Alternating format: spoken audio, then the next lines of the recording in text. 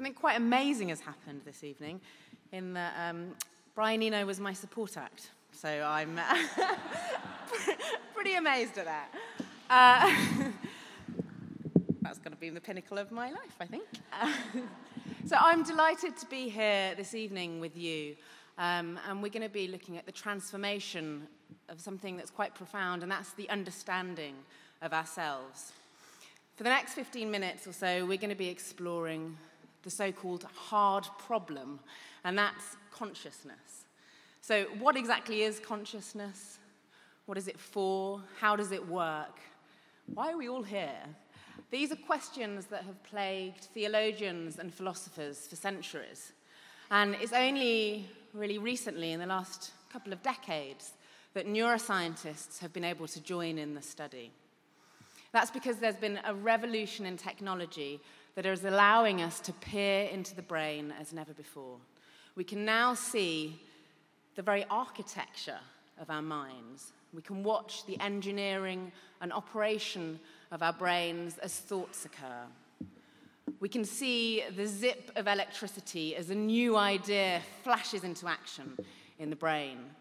And we can also watch as new roads get built in our mind, as new junctions get constructed that will lay down the foundations for our habits and our ingrained behavior later on.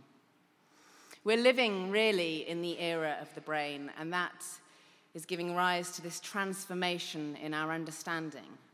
And the results from the studies really give rise to lots of questions about what it really means to be human.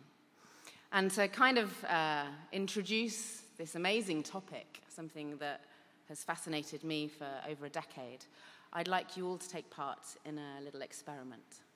I'm going to ask you to listen to this first file.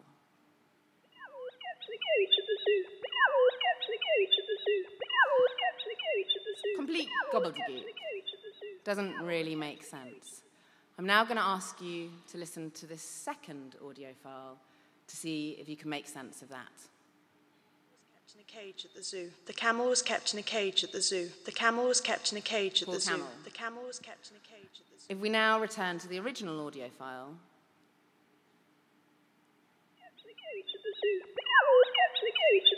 And suddenly, magically, your brain has made sense of it. And that's because that was honestly the original audio file. That's because the cadence of those two files were very similar. And your brain basically overlaid your prior experience of that gobbledygook sentence. No, the other way around. Your brain overlaid the sense of the sentence with a similar cadence saying the camel was kept in the cage at the zoo onto the gobbledygook sentence. And it made assumptions and tried to make sense of that nonsense. And it did so. So if we return again to that gobbledygook sentence, you won't be able to not hear about this poor camel.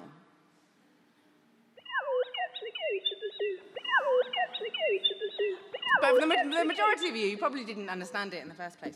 And this is this illusion is a really neat example that gets to the very nuts and bolts of what it means to be conscious.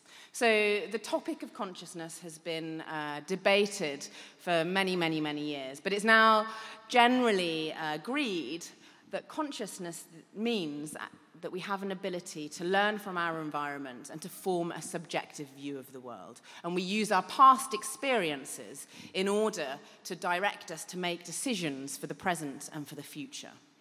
And this audio illusion really shows how your brain allows us to do that, how all of our past experiences from our world goes to shape our reality today and in the future. And this concept of consciousness is something that the famous philosopher Descartes was really interested in the 17th century. And what he proposed was that this consciousness, this ability of ours to form this subjective view of the world, this ability of us to each hold a very unique and highly individual life based on our culmination of unique past experiences, this conscious ability of ours is some mystical quality. He called it a qualia. He accepted that there was this physical world out there. So, for example, the hard seat that you're sitting on, the world where the sound waves from my mouth are reaching your fleshy ear. That's part of this physical, observable, quantifiable world. But there's this other world where your qualia, your consciousness, your subjective view of the world is formed. And what Descartes proposed was that this happened via this little worm-like structure in the middle of your brain called the pineal gland. And he thought that this worm kind of allowed information from the physical world to enter this non-real, ethereal world that was your consciousness. And when you looked up to the sky, you closed off memories from your past and you were able to think in a clear way. When you looked down to the ground, you were consumed by your memories of the past and you could think deeply and focus on that. Neuroscience is now allowing us to really watch consciousness form in our brains and in our minds. And I'm going to probably bore you with some brain facts, brain theory, because I love it. I love, basically the brain is so awe-inspiring and mesmerizing and so sophisticated that I think the only way that we can really get a handle on that, the only way that I personally can really appreciate it, is by thinking about it in terms of numbers. So your brain only weighs about 2% of your total body mass. So a very small percentage. Yet it greedily consumes about 20% of your daily energy quota. So it's a greedy, hungry beast. And what is it in your brain, in your mind, that consumes all this energy?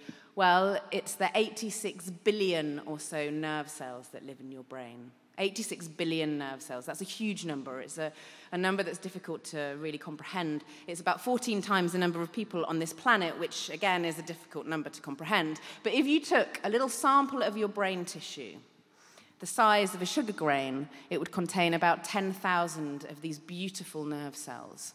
And these nerve cells look like trees. So they've got a long cylindrical structure, which is like the trunk.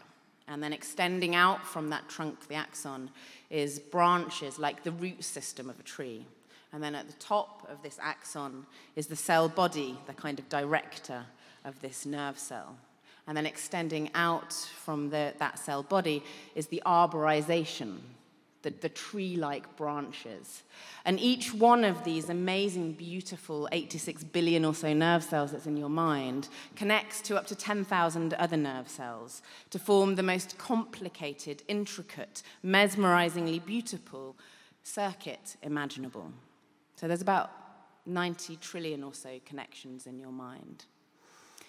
Now, the way that we make sense of the physical world out there, the seat that you're sitting on, the sound that's reaching your fleshy ear, the way that we process that information is by using these nerve cells that communicate with each other using the power of electricity. They pump sodium and potassium ions in and out of that long, trunk-like tree structure of the axon. And that sends an electric signal whizzing at the speed of about 120 miles an hour up that axon to the end of the axon, where when it reaches the end, a chemical is released. And that chemical then activates the next nerve cell in the circuit so that that next nerve cell is then electrically active. So that is how your brain works.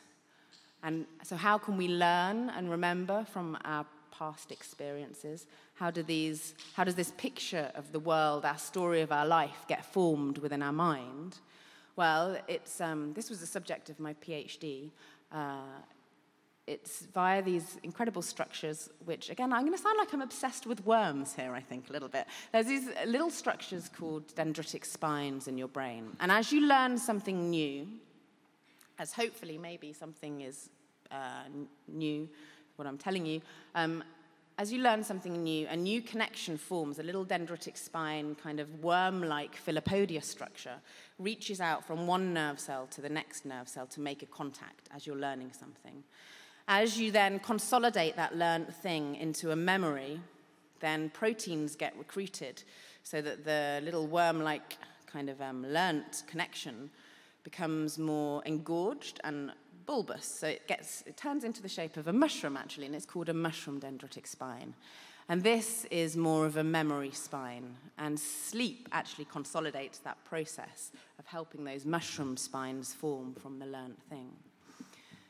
So this is happening all the time. When you were listening to that audio file, when you're listening to this now, all of these little structures, these circuits in your brain are moving and changing around and shifting.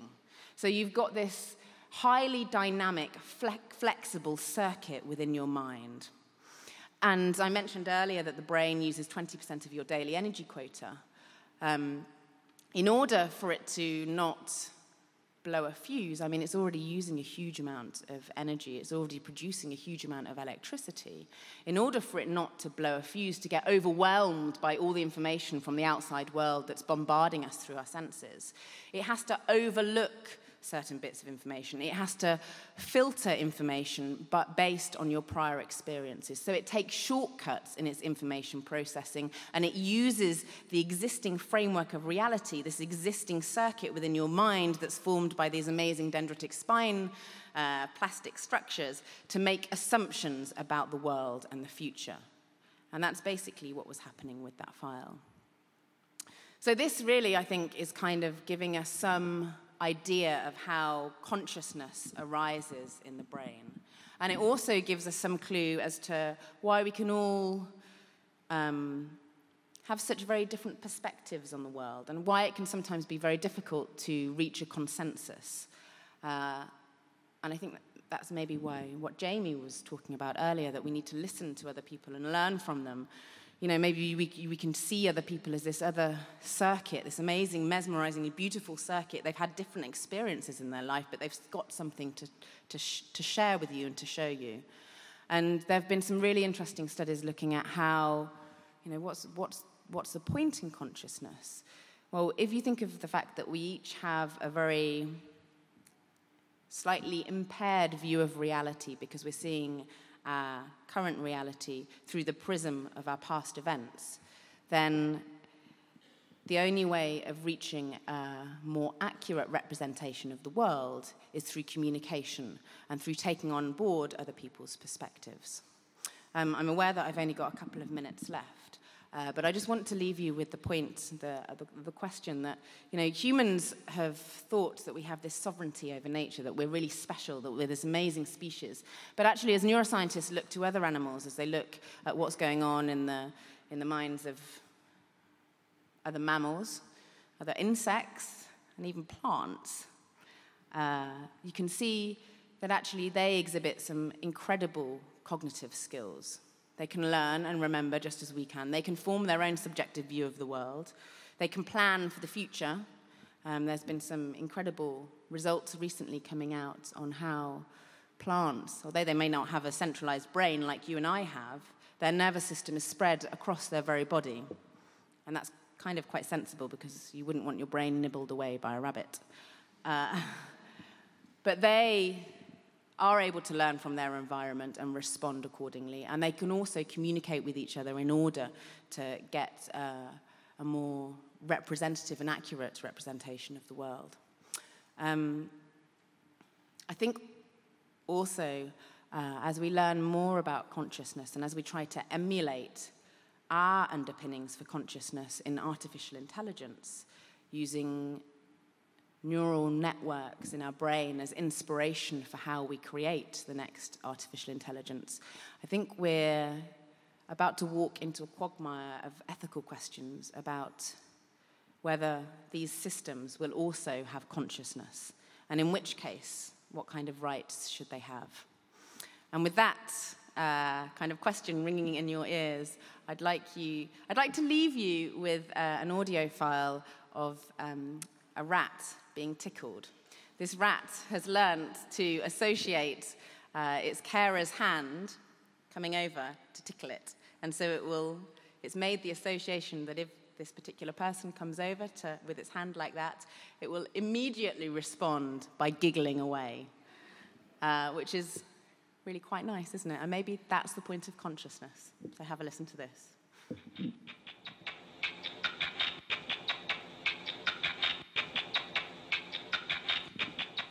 It's been transduced so that you can hear it. That's not actually the sound bit.